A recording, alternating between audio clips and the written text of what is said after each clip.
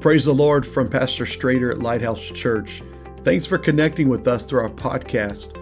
Our prayer is that it's a blessing to you as we try to reach, equip, and mobilize Jesus-named disciples in Apache Junction, Arizona, and the surrounding region. Enjoy today's podcast and come back often. God bless you. We love you.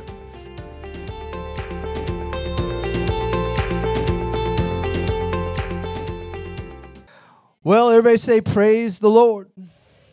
You can be seated this evening as we get started. I have some, I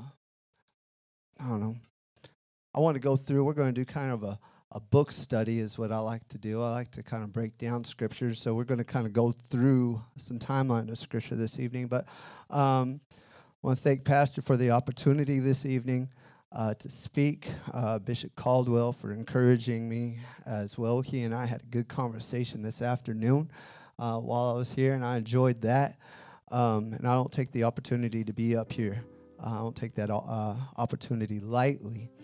Also want to pay respect and just let my wifey know that I love her. She's been with me for a long time, longer even than Nathan Wassman. So, yeah. He's a nice guy, but I love this woman right here. She's put up with a lot, and God has blessed me. I am abundantly blessed. Amen.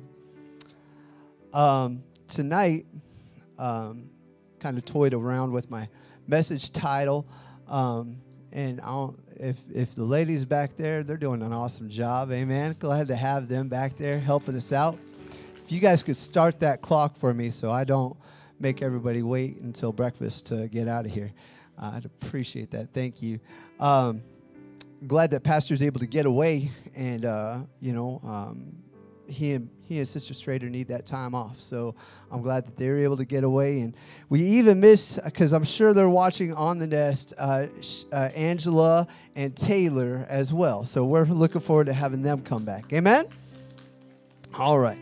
So tonight's title, I kind of toyed around with it. I was thinking No Time for Maybe Faith. But tonight I went with Don't Call Me Maybe Faith. Don't Call Me Maybe Faith. Is what we're looking at this evening. We're going to be focusing specifically on a particular passage of Scripture that I think is a really cool story to break down for you. So let us begin. He stands guard today atop a granite pedestal near a riverbank in Concord, Massachusetts. He is a stout, handsome farmer clutching a musket while scanning the horizon for the advancing enemy. He is the iconic Minuteman, a statue, a bronze monument built to commemorate the first battle of the Revolutionary War. And that's when patriots fired what is known as the shot that was heard around the world, taking on the mightiest army of the era to preserve the birth of democracy in America. Ukrainians are now building their own monuments to democracy as they fight in a war that has come to their doorstep. And for more than a week now, the world has been transfixed by their battle to repel the mighty Russian army and preserve the birth of democracy in their homeland. In recent days, stories of Ukrainian courage have also been heard around the world. Ukrainian President Vladimir Zelensky turned down an offer to evacuate him from the country by saying, "The fight is here. I need ammunition, not a ride." The situation overseas is grim despite the prayers of thousands. The war has already begun, and rumors of future wars continue to grow. There are actually 3 Pentecostal pastors in the Ukraine who Brother Mark Hadaball from Florida has been sharing their stories on Facebook. And in a post on March 2nd, the pastors reported, "We are asking for your love, your prayers, and your financial support. The family of 15 is still safe and thankful for the prayers. Even in the cold basement, they are trusting in the Lord. Rita is safe and no harm has come to her building area, and all of the people from the church are currently safe, and they have sustained no injuries. They have been playing videos and voice recordings of the prayers that people are sending to them from around the world in the shelters, in the subway stations, in the hospitals, and wherever they are. They said the prayers are like food for them. They simply cannot get enough. One lady happens to work at the hospital, and she plays the recorded prayers aloud for her patients. She was off work yesterday, is what one pastor reports, and the hospital called and asked her to come back in. Because when she is not there playing those prayers, the people at the hospital become angry, irate, and upset. Fear and tension set in. But when she is there, and she's playing the sound of recorded prayers from around the world, it brings peace and calm to the patients in the hospital. The church in Ukraine has said, we are not afraid. We are rejoicing as we are living in the victory of Jesus. We have seen Russian men coming out of their tanks, crying and saying, please forgive us, we can't do this. And they leave their tanks in the middle of the road. They have seen rockets disappear in the air without reaching homes and enemy tanks running out of fuel. The Russian troops are getting lost and they're stopping to ask the Ukrainians for directions. The missionary from Romania has been taking in the first supplies to the border of Ukraine. The post goes on to describe different ways that we can support them financially overseas in their efforts, but the running theme that is mentioned throughout the entire discourse is the power of prayer.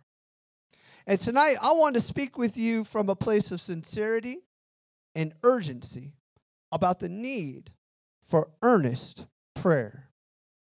The scripture the Lord gave us today is from Acts chapter 12 and verse 1. And it is by far one of the coolest Bible stories you will ever read, I feel like. It basically breaks down a prison break. It is my goal to convey you tonight that we do not have time for maybe faith, but now is the time to earnestly pray. Lord, I ask right now, Jesus, that you would be with me as I share the message that you have given me. God, help me to convey with these lips of clay, Lord, the message from heaven to their hearts, Jesus, that you would bless this message. And, Lord, reach through my mouth, Lord, reach through this place, God, and touch our hearts and move. In Jesus' mighty name. Acts chapter 12, verse 1, it says, it was about this time that King Herod arrested some who belonged to the church, intending to persecute them. He had James, the brother of John, put to death with the sword. And when he saw that this met with approval among the Jews, he proceeded to seize Peter also. This happened during the festival of unleavened bread. And after arresting him, he put him in prison, handing him over to be guarded by 4 squads of 4 soldiers each. You think about that for a moment. I'm not very good at math, but I'm pretty sure that 4 times 4 is 16 guys set up for one person. Zoe gave me a thumbs up, so my math is correct. It checks out. Thank you, Zoe. So when we apply that to ourselves, I can't help but think how powerful Peter must have been at that time for them to feel like they need 16 guards on one guy. And that same power resides in you. Amen? Think about that. Verse 5. So Peter was kept in prison, but the church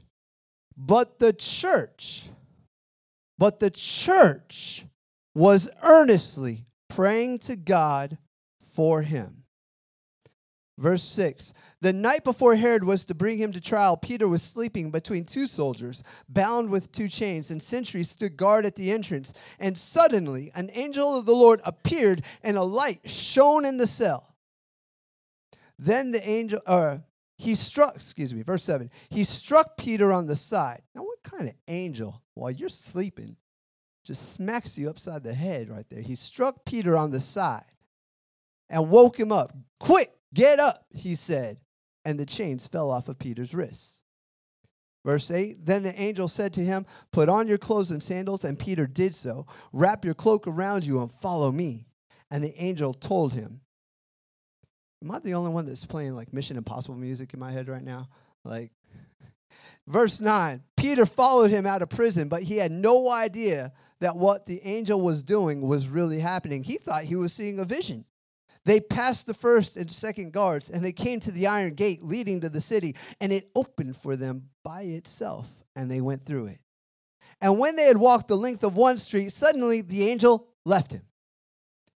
Then Peter came to himself and said, "Now I know without a doubt that the Lord has sent his angel and rescued me from Herod's clutches and from everything the Jewish people were hoping would happen. Everything my enemies thought that they had planned out for me did not work. Everything the enemy set up to stop me fell apart. It did not happen. No weapon formed against me shall prosper." Amen. Verse 12. And when this had dawned on him, he went to the house of Mary, the mother of John, also called Mark, and where many people had gathered and were praying. And Peter knocked at the outer entrance. And a servant named Rhoda came to answer the door. And when she recognized Peter's voice, she was so overjoyed that she ran back without opening it and exclaimed, "Peter's at the door." I mean, if you don't pick up on the jokes that are laid out in the scripture, like, that's hilarious to me, right? The whole church is in the room. They're praying for Peter. God help Peter. She goes running, "Peter's at the door, Peter's at the door." And everybody's like, "Be quiet, Rhoda, we're praying for Peter." But Peter's at the door. Be quiet. We're having a prayer meeting for Peter right now. Verse 15, "You're out of your mind," they said. When she kept insisting that it was so, they said, "It must be an angel." And when I read this, I had to ask myself, why did they think it was an angel? And the only thing that makes sense to me in this moment is because the folks praying actually believed that he was dead. They actually had more faith in that moment to believe that his angel had appeared at their door after he had died than in the miracle that was actually taking place right before their eyes. God had actually answered their prayers and delivered Peter from prison. And that was such an insane possibility for them that they completely dismissed it and thought it was more plausible that his spirit had arrived than him. But verse 16 is where I'm going to stop on. Verse 16. But Peter kept on knocking. I love that. Peter kept on knocking. And when they opened the door and they saw him, they were astounded. I love this story. This is a cool story, man. This is a cool story. So I want to take a moment to examine the passage of Scripture because I love to break things down and discover things that we may have missed on our initial reading. I think it's fun. There's little nuggets. That's what makes reading the Bible so much fun. It's because when you're reading it, you get one thing out of it, and then you go back and you break down each verse, and you're like, oh, that means a little bit different. That means a little bit more.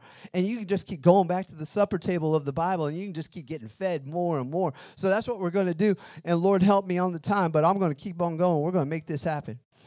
So, something that stood out, I heard you. Something that stood out to me is that I noticed how the angel in this passage showed up at the last possible minute.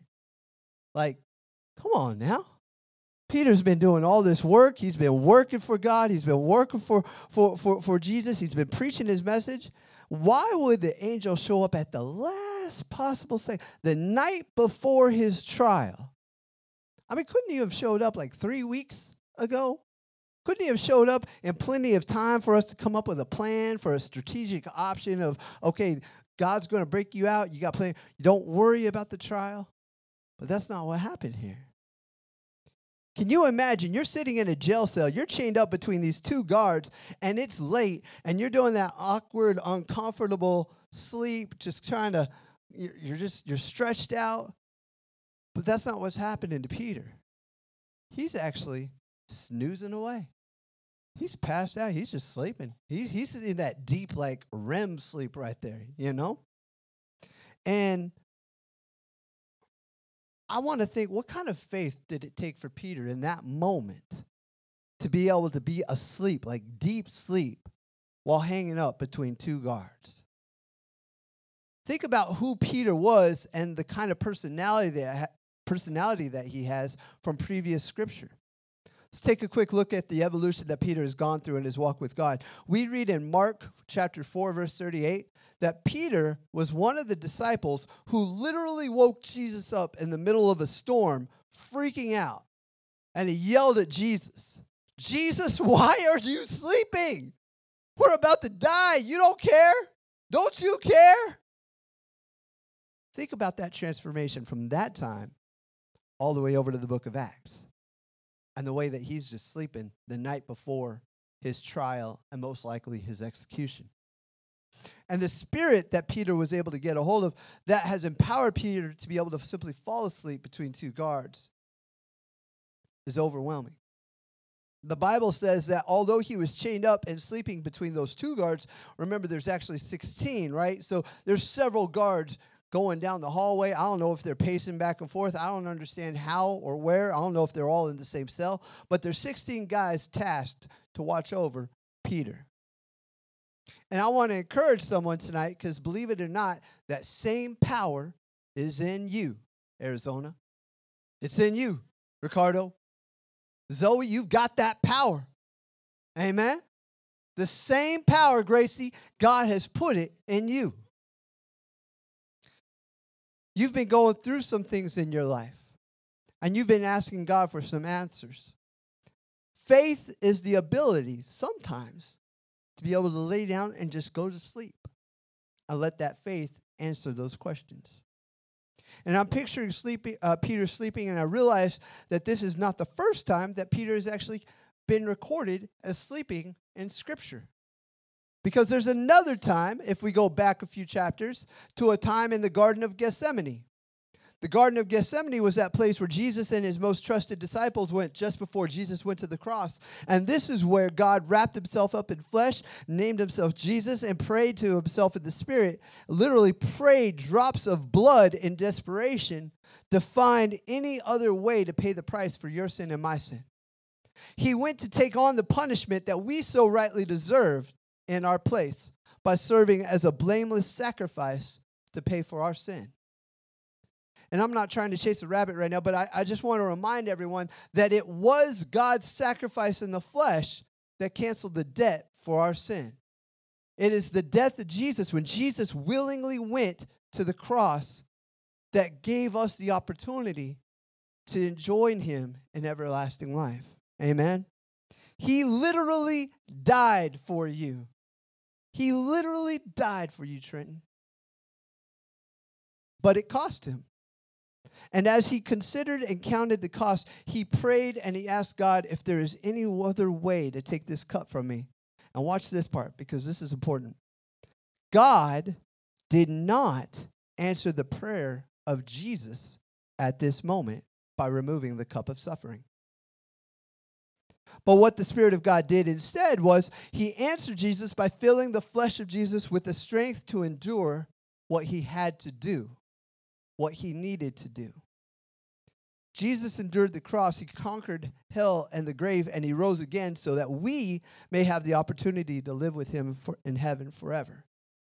And if we can remember that no matter what I'm going through, if I feel like I'm in a prison chained up with 16 guards standing watching over me, I can sleep peacefully knowing that God is still in control.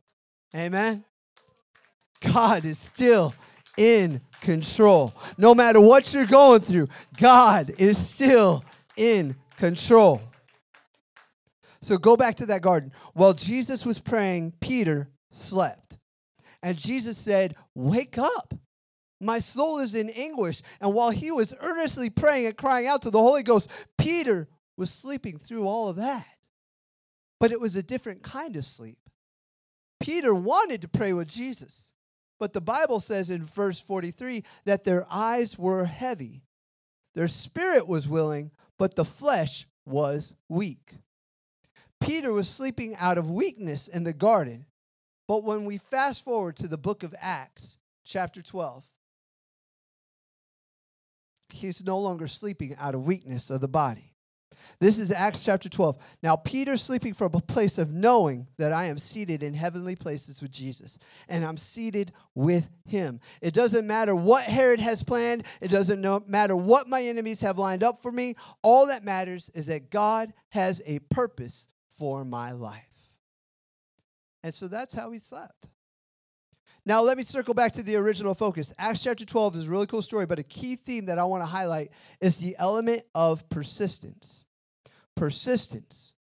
On one hand, the passage is about peace, that Peter has peace to sleep on the worst night of his life, and yet, on the other hand, the passage is about persistence. Peter wasn't able to take any sleep medicine. There was no NyQuil. There was nothing special for him, what they call it, Lunesta or whatever. They didn't have any of that stuff to help him sleep through the night. But Peter was able to go to sleep in peace. And remember verse 5? But the church was praying earnestly to God for him. And I think the word earnestly is important in this passage of Scripture. Earnestly defined is without ceasing, fervently, truly, candidly, and honestly. This was no patty cake bedtime prayer the church was praying for Peter. They were in deep intercessory travail for the life of Peter. And let's be honest, we all know, while I know that there are certain individuals in our church that pray deeply and earnestly, many of us passively pray on a consistent basis. You may earnestly pray when something deeply personal hits you, but on a consistent, regular basis, most of us, myself included, we passively pray. We read in verse 5, though, that the church is praying for Peter, but the Bible doesn't go into specific description on what they are praying about for Peter. And remember, although the passage is kind of funny with Rhoda, it doesn't start out that way. To put it in context, they're actually in the middle of a famine at this time if we go back and read it in chapter 11. And if you read the Bible like a timeline, we see that it's at this time that Herod is out persecuting the church. And he has just killed James. Sorry, James. So don't you think, though, like this struck me, don't you think that the church probably prayed for James when James was captured? Earnestly? Don't you think that there was some deep travailing and crying out to God for James? Absolutely. They were praying for him. They were praying for James. But it didn't work out the way that they wanted it to. It didn't. The Bible says that James lost his head. Yeah, that happened. Have you ever had to pray and ask God and believe God and trust God for something when he did not answer the last thing that you had prayed for? Nope, I don't. Okay, not now, maybe later. That's hard. Whether you want to admit it or not, as humans, our faith deteriorates when our expectations are not met. When Jamie and I had experienced the heartache and pain of multiple miscarriages, only finally to get that answer after years of praying, and James is on his way to be told that I had stage 3 cancer. I had a tumor growing in the middle of my head. That's hard to keep praying by faith. When we've been following the situation overseas in the Ukraine lately, we've been praying for peace for that nation. Countless prayers have been going up before things were escalated to where they are. We've been pleading and asking God earnestly to stop a war from ever occurring in the first place. And yet, here we are. But I still believe that God can do anything. I still believe it. I haven't changed what I believe about God. It's just that on the other side of some unanswered prayers, sometimes praying becomes more challenging. So the next time that you're faced with something that seems impossible, we're tasked with having to still believe in God, but on the other side of an unanswered prayer. And that's when our maybe faith tends to set in. Thank you, God, for delivering us from this worldwide pandemic. Maybe. Maybe we're on the other side of this pandemic thing. Possibly. Hopefully. We're believing in it. Maybe. And we find ourselves in that same place that the church members were in Acts chapter 12 with that maybe kind of faith. It may be this or it may be that, and for me as a school administrator, I'm supposedly a leader on my campus is what they tell me. That's what they pay me for. And people want answers from me in the midst of a pandemic since 2020. And for the longest time, I felt like I simply did not have any answers. There's just no course in my master's program on how to run a school during a worldwide pandemic. I didn't include that in my thesis. There was nothing about that in any of my classes. So in the absence of answers, what grows? What grows in the absence of answers? It could either be cynicism or it could be your faith. It could either be anger, depression, anxiety, or it could be faith. And I'll be honest, some people have really, really just been mean over the last 2 years. They've just gotten ugly. They got mean. Things that people say behind, we call them keyboard warriors. Man, you'll say all sorts of stuff when you're not hanging out right in front of my face, face to face. But I'll get some emails over the weekend that you wouldn't believe that people say. It's crazy. It's crazy. Because in the absence of answers, they have allowed anger to grow. I'm mad that I can't control it. I'm mad that nobody will tell me what to do. I'm mad that I'm wearing a mask and they're not. Or I'm mad that they're wearing a mask and I'm not. I'm mad that I don't know whether to wear a mask. I'm mad that you're looking at me because I'm wearing a mask. I'm mad that you're looking at me because I'm not wearing a mask. I'm mad because I can't figure any of this stuff out at all. Would somebody just tell me what to do? I need answers. And even people in the church are panicking, and understandably so. But do you remember when we held church outside in our cars in like 115-degree weather? And people were asking, when is the church going to open back up again? Folks were saying, we've never been through this type of thing before. The government is oppressing me. The government is shutting me down. But Herod was literally cutting heads off. We're struggling with what we would call first world problems, my friends. I can't sit inside my air conditioning for church. Jesus, help me. My God, why have you forsaken me? Heads are rolling back in the Bible.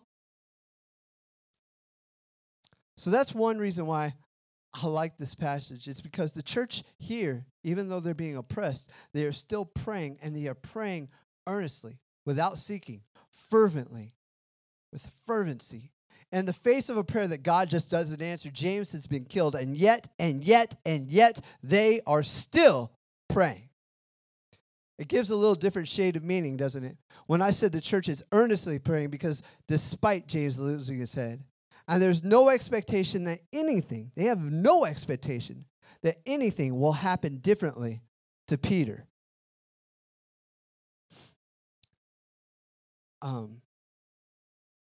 And that's a dangerous place, because in that place, if the devil tries to speak to you in that place, he will start to tell you lies.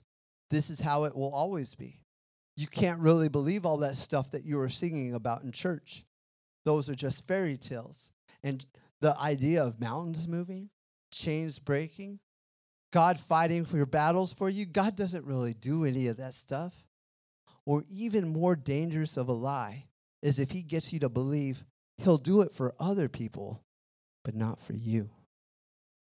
Because that's when bitterness and resentment will start to grow towards God. But we have to be sensitive enough in the spirit to know that when you hear those things in your mind, when you hear those things in your spirit, that is not of God. That is not of God. If you listen to it, it will deteriorate your faith. And if you listen to it long enough, it will become a truth to you. So I'm impressed by this church on how they keep on praying for Peter. And I'm impressed with this church, with our current body of believers, with Lighthouse Church, because we have kept on praying, and we did not stop praying, and we did not stop showing up. And we said, put it online, let me in the doors, There were some people that even though we were online, if the doors were open, they were still coming in. They said, look, I'll sit in the back, I'll wear a mask, I'll wear 2 masks, I'll do whatever I got to do, but I've got to be in the house of God. And I'm glad, I am blessed. It blesses me to be a part of a church body that says, I will not be shut out. I will not stop worshiping and praying. I love my church family. My kids need to see that. Because as important as it is for me to be able to go to heaven, it's so important to me for my kids to go to heaven. My kids are watching you. When you stand up and you clap your hands and you pray, when you're struggling with what you're going through, my children are sitting around, and while they may look like they've taken crazy pills this morning and they're rolling around on the floor, they're soaking it all up, and they're watching everything that you're saying and everything that you're doing, and they are the next generation. My boys are going to one day be up on a platform somewhere saying, God is good and you need to hold on. My daughter's going to be up here someday and they're going to be preaching, God is good, hold on. We are setting a legacy right now. So when they get a little loud, when they get a little cranky, I just know that I'd rather them here than anywhere else. Amen. I'm so far off my notes. I will still trust him. And so what can the devil do when the church won't stop praying? Even if disciple James has had his head cut off, what can the devil do with a believer that won't stop believing? Even when the worst case scenario is on your doorstep, what can the devil do with a faith that can sleep in the midst of 16 guards? Never stop praying. Earnestly pray. Never, ever stop. Because sometimes you have to cry out to God and you have to say, hey, God, it's me again. Hello? Hey, God, it's me again. Remember me? Sometimes we have to have that childlike approach to God, the way that you used to have with your mother, the way that my middle dude, Jonathan, and I love my guy, Jonathan. I love Jonathan. He's such a cool guy. But he'll sit there, and if he gets an idea in his head, he'll come over to me, and he'll like, hey, Dad, hey, Dad, Daddy.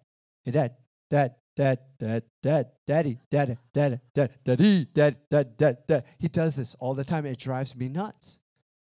And I'm trying to teach him. You say, excuse me, and then you wait for me to finish talking, and then we can have a conversation. But he's still, Dad. He does it. And that's just me. Multiply that by 3, and that's what Jamie gets. But we have got to be like that when we're earnestly praying, when we're fervently praying. That's us coming to God. God, hey, God, I need this. God, I love you. God. Until God finally says, what? I love you. Okay. Love you too. And then we move on. That's earnest prayer. To the point, we've got to pray earnestly, fervently, without ceasing, to the point the way that Jacob did in Genesis 32 and 22. We need to get a hold of God and cry out and say, I will not let you go until you bless me. If I have to wrestle all night in prayer, if it may cost me my sleep, it may cost me some friendships, it might cost me my job, but God, I trust you and I will not let you go. I will hold on and I will hold on, God, until I get victory, until I get the joy. God, I didn't understand what happened last time, but I am praying and I'm crying out, give me victory, Jesus. I will not let go. Never stop believing that God can still make it happen. And just like I shared with you at the start of the message, who is it that needs to keep praying? Who in the church needs to keep praying? Who is it? It's you and me. It's normal people in the church. It's not the elders of the church that need to keep praying. It's not the ministerial team that needs to keep praying. It's not the licensed minister that needs to keep praying. It is every single one of us, the normal guy who says, I don't know that I'm much qualified for nothing, but I know how to pray. I don't know that I got that background that's a little shady and I've made some missteps, but I know how to pray and I'm going to keep praying, because that's when change happens. That's when we get the voice of God, is when the normal, everyday person of the church says, I will pray and I will not quit praying. In an article I recently read about the conflict overseas, I read this part. It says, don't depend on the founding fathers, on Andrew Jackson, on Theodore Roosevelt, on Lyndon Johnson, on Obama, or even Biden. Don't depend on our leaders to do what needs to be done. Because whenever the government has done anything to bring about change, it's only done so because it's been pushed and prodded by the social movements, by ordinary people organizing. Lincoln was pushed by the anti-slavery movement. Johnson and Kennedy were pushed by the Southern Black movement. This power of ordinary people is what Ukrainian President Zelensky has evoked when he released a taped appeal to the Russian and Ukrainian people before Russia's invasion. He said there was one group that could ultimately prevent war, and that one group was regular people. Regular, normal people will create the change needed. I want to see God's kingdom come in my lifetime, and I want to go to heaven. I want my children to go to heaven. And should the Lord tarry, I want my children's children to go to heaven. We live this way. We serve God in this way. We are an apostolic church that creates legacy, lifetime legacy worship from generation to generation to generation. Jesus said in Matthew 7:7, ask and it will be given to you, seek and you will find, knock and the door shall be open to you. But there's the problem with that verse. We often read it like it's a one-time action. How do you approach that door when you have a need? Is it a light, polite tap on God's door? Is it that friendly, neighborly? Or is it with urgent attention? Imagine your house is on fire. Imagine there's an emergency happening and you're running next door to your neighbor. You're not coming over. Hello? Hello? No, ma'am. No, sir. You're running next door and you're, hey! Hey! Sorry, I forgot I had a microphone.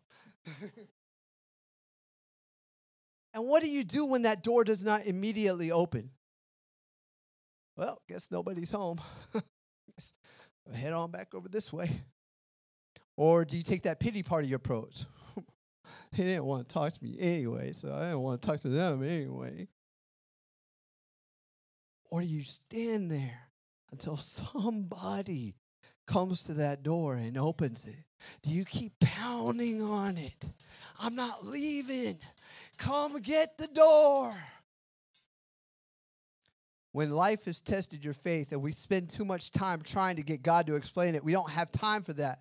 What blew my mind about this passage of Scripture is that if Peter had been me in this passage, I don't know that I would have broken out of jail. If that had been me, I don't know that I would have gotten out because I asked too many questions. That's me. I'm going to skip ahead a little bit, but there's certain. If Peter just stayed out that door and knocked, and Rhoda didn't answer it, and if he had just stayed out there and didn't keep knocking, the soldiers were out looking for him. He could have just stayed out there. Yeah, I hope somebody comes and opens this door. It's a little chilly out here. They would have seen him. He could have gotten captured and had to do it all over again. But instead, the Bible says he kept on knocking.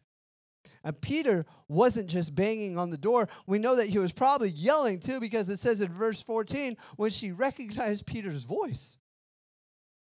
When you pray, God is waiting to hear your voice. He is waiting for you to call out to him.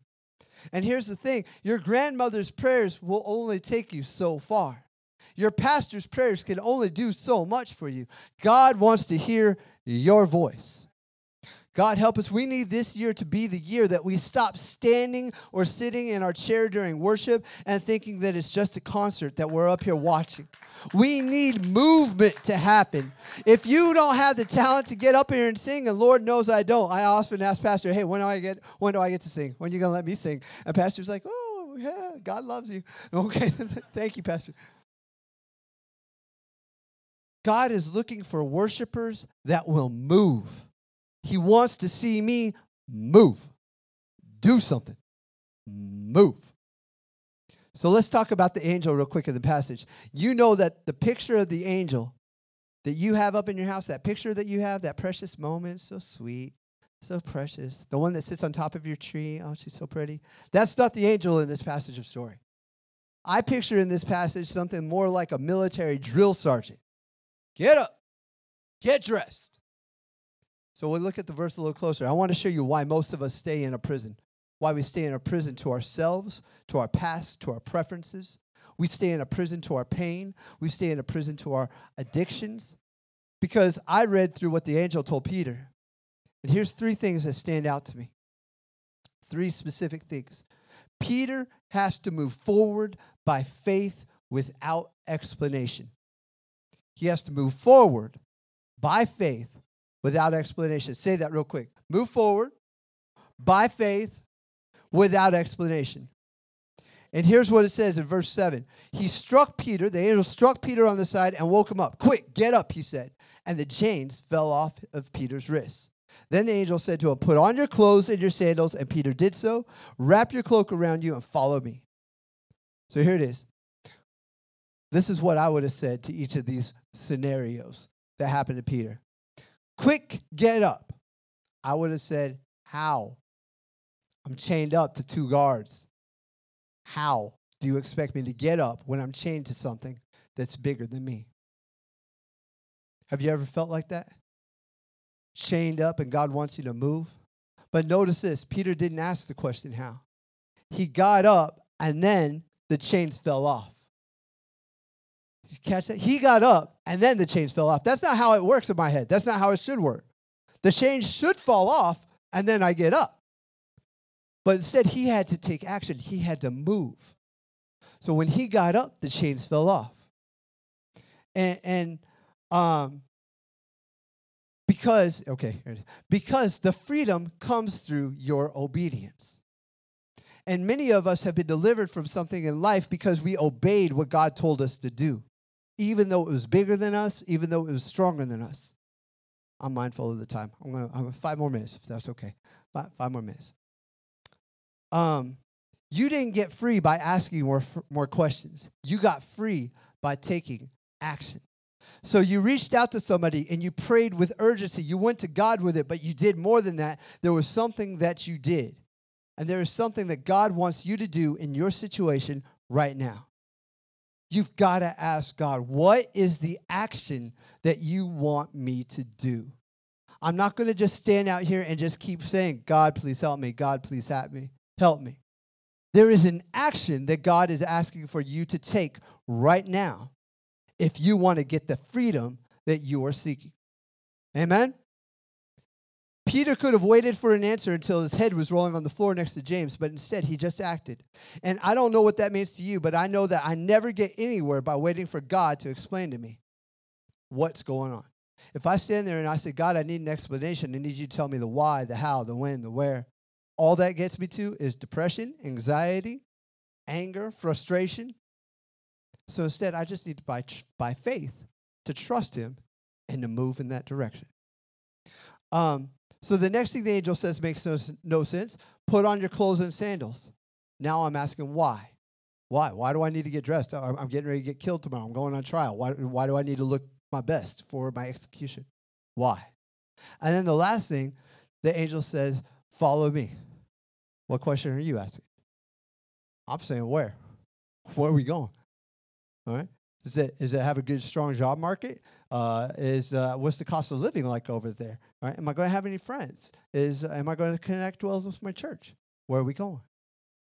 But Peter doesn't do any of that. He just follows according to what God asks. And when he gets to the house, this is where we find that the church is praying and Rhoda has come.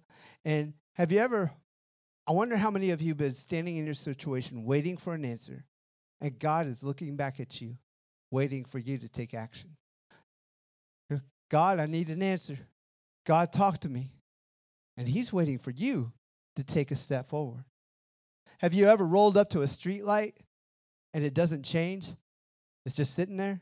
So after a while, you finally get smart and you figure out, I better roll back a little bit or roll forward a little bit. And that little bit of movement, that little bit of action changes the light so I could keep moving forward with my life. That's what God's asking you to do. You've been stuck for so long sitting at a streetlight that's not going to change until you create some level of movement for him to pick up the fact that you're there. You're not pounding on that door loud enough. God, I need you. God. Amen. And you guys can stand. The church is praying earnestly. And while they're knocking on God's door, God is knocking on their door. And now we find Peter knocking and there's no answer. And the church has no idea that what they're praying for has actually happened. And it's so funny to me that they are praying for the one who's standing at the door and they don't want to interrupt their prayer meeting to praise God for that answer. I personally think that it was the fact that the church wasn't even asking God to keep Peter alive in that moment. They were probably asking him to give Peter peace in his human understanding. That God would give Peter peace. And most likely, that's why Peter was sleeping so soundly that the angel had to kick him to get up. Instead of praying for deliverance. Because they're praying on this level, God, help Peter before he dies to feel your presence. And God's like, nah, I'm going to see your prayer and I'm going to raise you a prison break. We're going to get him out. Amen. And I'm going to give you what you didn't even ask for because you didn't think it was possible. So we've got to keep praying earnestly for God to move. If you will be like Peter in this season of your life, and Peter kept knocking at the door, God might just actually shock you with his answer if you'll keep praying.